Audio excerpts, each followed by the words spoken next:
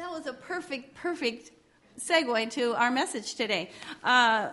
First, we're going to hear today's scripture. I do want to point out that the entire lectionary text is in your bulletin. If you want to follow along, we're not going to read through all of it. But I also want to point out that I kept, so Psalm 23 is in today's lectionary, and I kept the King James version of the wording for that. Sometimes I just want to hear the poetry. And I know it's old-fashioned with, prepareth and taketh, but there's something about the language that I think is just more poetic. So that's why we did that, and thanks for reading that with me, and now I invite our liturgist to come and read today's scripture. The first scripture is from the first letter of John, chapter 3, verses 16 to 24. We know love by this, that he laid down his life for us, and we ought to lay down our lives for one another. How does God's love abide in anyone who has the world's goods and sees a brother or sister in need and yet refuses to help?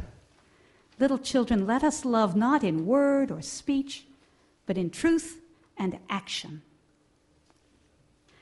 And the second reading is from John chapter 10, verses 11 to 18. I am the good shepherd. The good shepherd lays down his life for his sheep. The hired hand, who is not the shepherd and does not own the sheep, sees the wolf coming and leaves the sheep and runs away, and the wolf snatches them and scatters them. The hired hand runs away because a hired hand does not care for the sheep. I am the good shepherd. I know my own, and my own know me, just as the Father knows me, and I know the Father. And I lay down my life for the sheep. I have other sheep that do not belong to this fold. I must bring them also, and they will listen to my voice. So there will be one flock, one shepherd. For this reason the Father loves me, because I lay down my life in order to take it up again. No one takes it from me, but I lay it down of my own accord. I have power to lay it down, and I have power to take it up again. I have received this command from my Father. Holy wisdom, holy words. So today's message is on love. This is the fourth in a series I've been doing once a month that I call Paving Stones on Our Spiritual Path.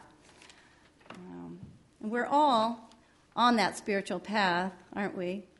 It's part of the reason we're here today, or it's evidenced by our joining together today. And we all struggle with these aspects of what it means to live spiritually. Last month we talked about faith, and sometimes I just don't even know why I took this on, because it's so beyond me. But we wrestled with faith last month, and this month, love. And right now, there's a big part of me that just wants to scurry out the door and go, y'all figure it out. Because love, even more so than faith, I think, defies words. I could go to my safe corner and I could start talking about charis versus philios versus agape, or the Hebrew chesed versus ahab, and I could talk about all the different cultural interpretations of what those words mean, but it wouldn't come close, would it, to really describing love? Because love can't be defined, at least not logically, not rationally. Ultimately, it does defy words and can really only be expressed in ways that go beyond words, like music, or art, or prayer. Although I do think we can describe the qualities of love. And I've certainly never come across a more perfect listing of those qualities than in 1 Corinthians chapter 13. I think many of you would agree with me that there's just no improving on that. So that's my sermon for today. Read 1 Corinthians chapter 13 and love one another. You may leave. Hey, no, I didn't mean that. Come back. Just kidding. But the closer we come to experiencing love, and many kinds of love are wrapped up into that.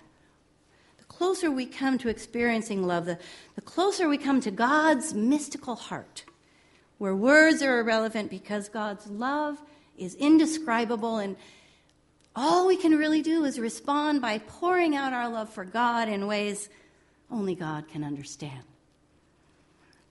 And this is what Jesus came to teach us, this union of the beloved with the lover. Because Jesus, more than anyone, understood God's mystical heart, and he came here to translate it for us so that we too could understand it. Jesus understood the great mystery of love, and by his teachings showed us what love is. Jesus began and ended his ministry with love. He took the foundation of Jewish faith, the Ve'ahavta, which is the greatest commandment, to love God with all your heart and soul and strength.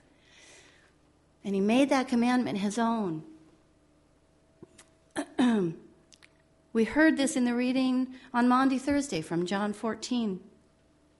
Jesus said, if you love me, you will keep my commandments. My commandments. And he turned that around by saying, those who have my commandments and keep them are those who love me. And those who love me will be loved by my Father, and I will love them. Love, love, love. Earlier in his ministry, Jesus made the great commandment his own by pairing it with a text from an entirely different book. We know Jesus was a scripture scholar, a master of using the word of God to bring new life to others. The Ve'ahavta is from Deuteronomy. Do we have that? The Deuteronomy and Leviticus slide? There we go. So the Ve'ahavta is from Deuteronomy, where we also get the Ten Commandments. But Jesus pairs the greatest commandment with the text that tells us to love our neighbor as ourselves, which is from Leviticus. Jesus even goes so far as to say that the text from Leviticus is the second greatest commandment. Loving your neighbor is second only to loving God.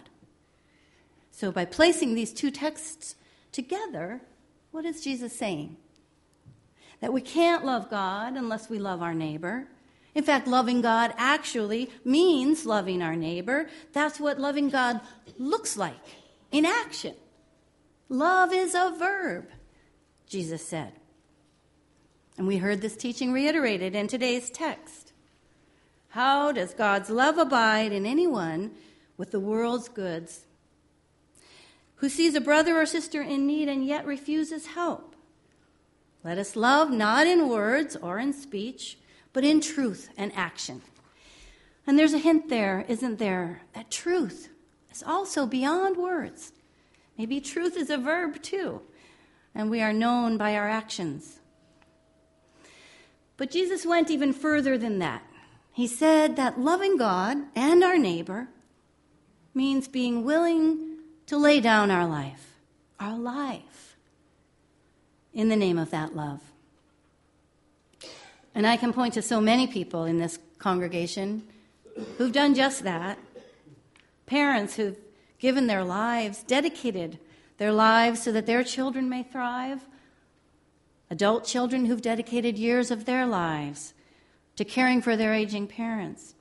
People whose ministries may be here in Seattle, feeding the homeless, or all the way across the globe, who've given weeks, years, decades of their lives to bring life to others.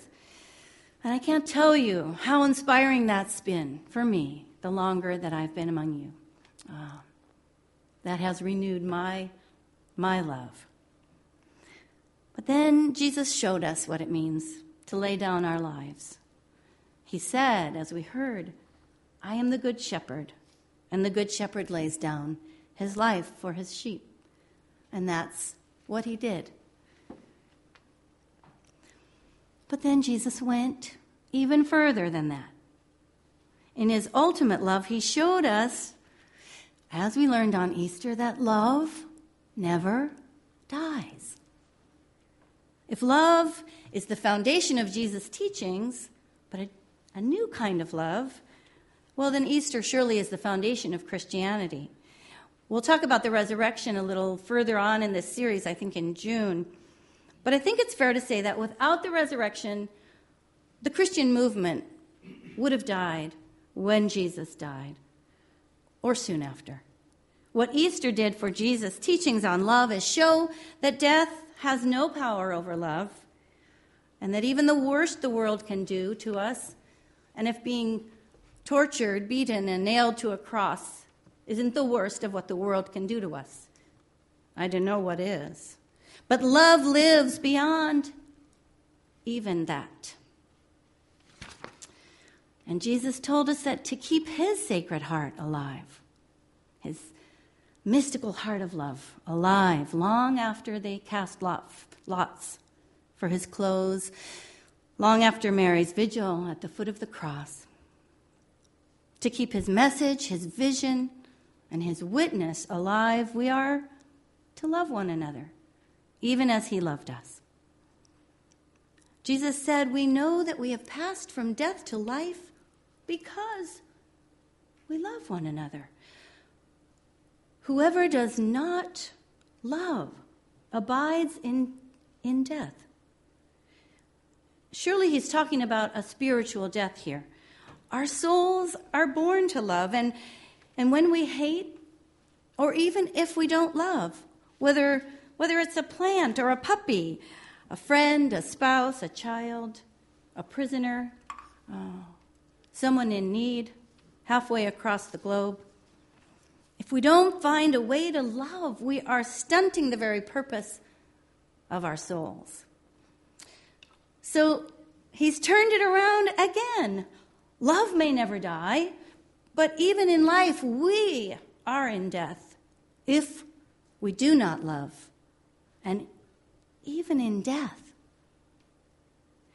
we are in life if we but love. There's a mystery going on here, a miracle. How are we to understand this? Earlier this month, Vince, he comes to First Service, many of you know him, gave a powerful sermon on science versus religion. And I was really amazed at the wisdom that he brought. In fact, I asked for a copy of that sermon. I've read it a couple times since, and I'm still processing a lot of what he said. I still have some thinking to do. So what I want to do is share a video today. It's a science video. It's you may think this is a segue, and maybe it is, but it all comes back around.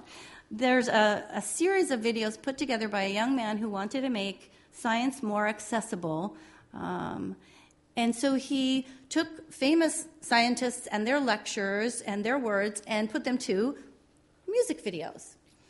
And I really love this series, which we'll watch just one of the videos, because it explores the vastness of what we try to understand through our science with a sense of wonder and a sense of that we don't know everything, and that's what makes science so exciting. So let's watch the video.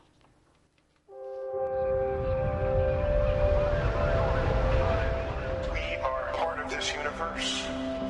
We are in this universe. The universe is in us. Yes, the universe is in us. We are part of this universe. We are in this universe. The universe itself exists within us. We are part of this universe. We are in this universe. The universe is in us. Yes, the universe is in us. Every atom in your body came from a star that exploded.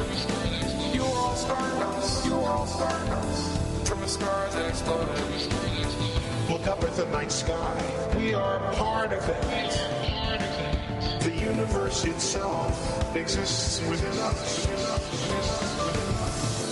We are stardust in the highest exalted way, called by the universe, reaching out to the universe. We are stardust in the highest exalted way, reaching out to the universe with these methods and tools of science. Called by the universe. everything both ways.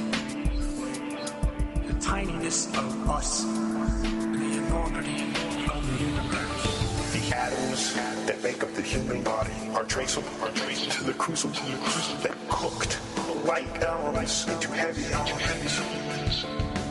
These stars went unstable in their later years and then exploded, scattering their enriched guts across the galaxy.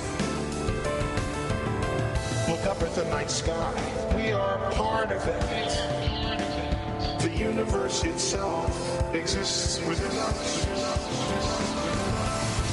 We are stardust in the highest exalted way, called by the universe, reaching out to the universe. We are stardust in the highest exalted way, reaching out to the universe with these methods and tools of science. We are stardust in the highest exalted way, in the highest reaching out. The universe itself exists within us.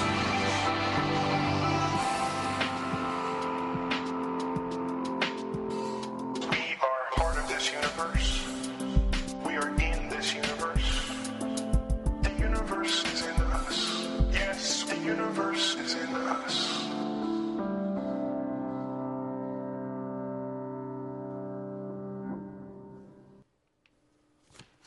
So here's the thing. Vince, in his philosophical wisdom, said science and religion have no intersection and therefore no conflict. And I think he's right from one perspective.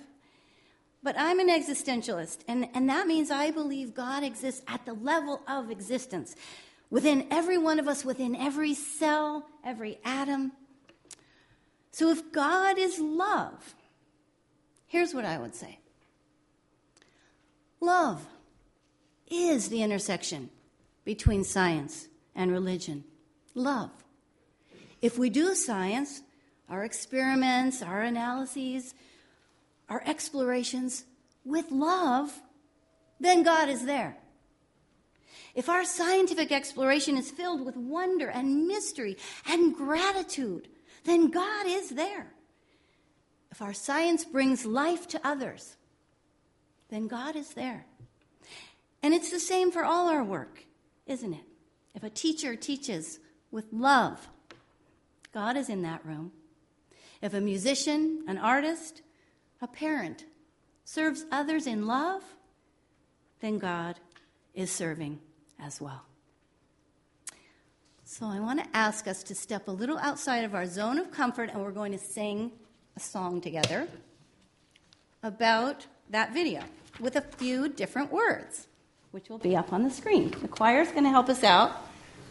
I'm going to say the first, choir and I are going to say the first line, and then you'll repeat it, and we'll get this. We'll just go with it. So, choir, will you join me? Yeah. Sure. And do you want to stand up? And so we are a part of God's love. We are part of God's love. And God's love is within us. Yes, God's love is within us. If we're loving our neighbor, and we're loving Lord Jesus. Yes, we're loving Lord Jesus. If we keep God's commandments, we're loving each other. Yes, we're loving each other. We are part of each other. We are part of each other. And a part of God's love. Yes, a part of God's love. Thank you. Thank you. And finally, here's the last thing I promise. But just as the video explained, that amazing scientific concept that because matter can never be created or destroyed, we are all made of stardust, then what Jesus came to tell us is that love can never be created or destroyed. It is always with us, just as God is with us, just as Jesus is, because love is what matters. Amen.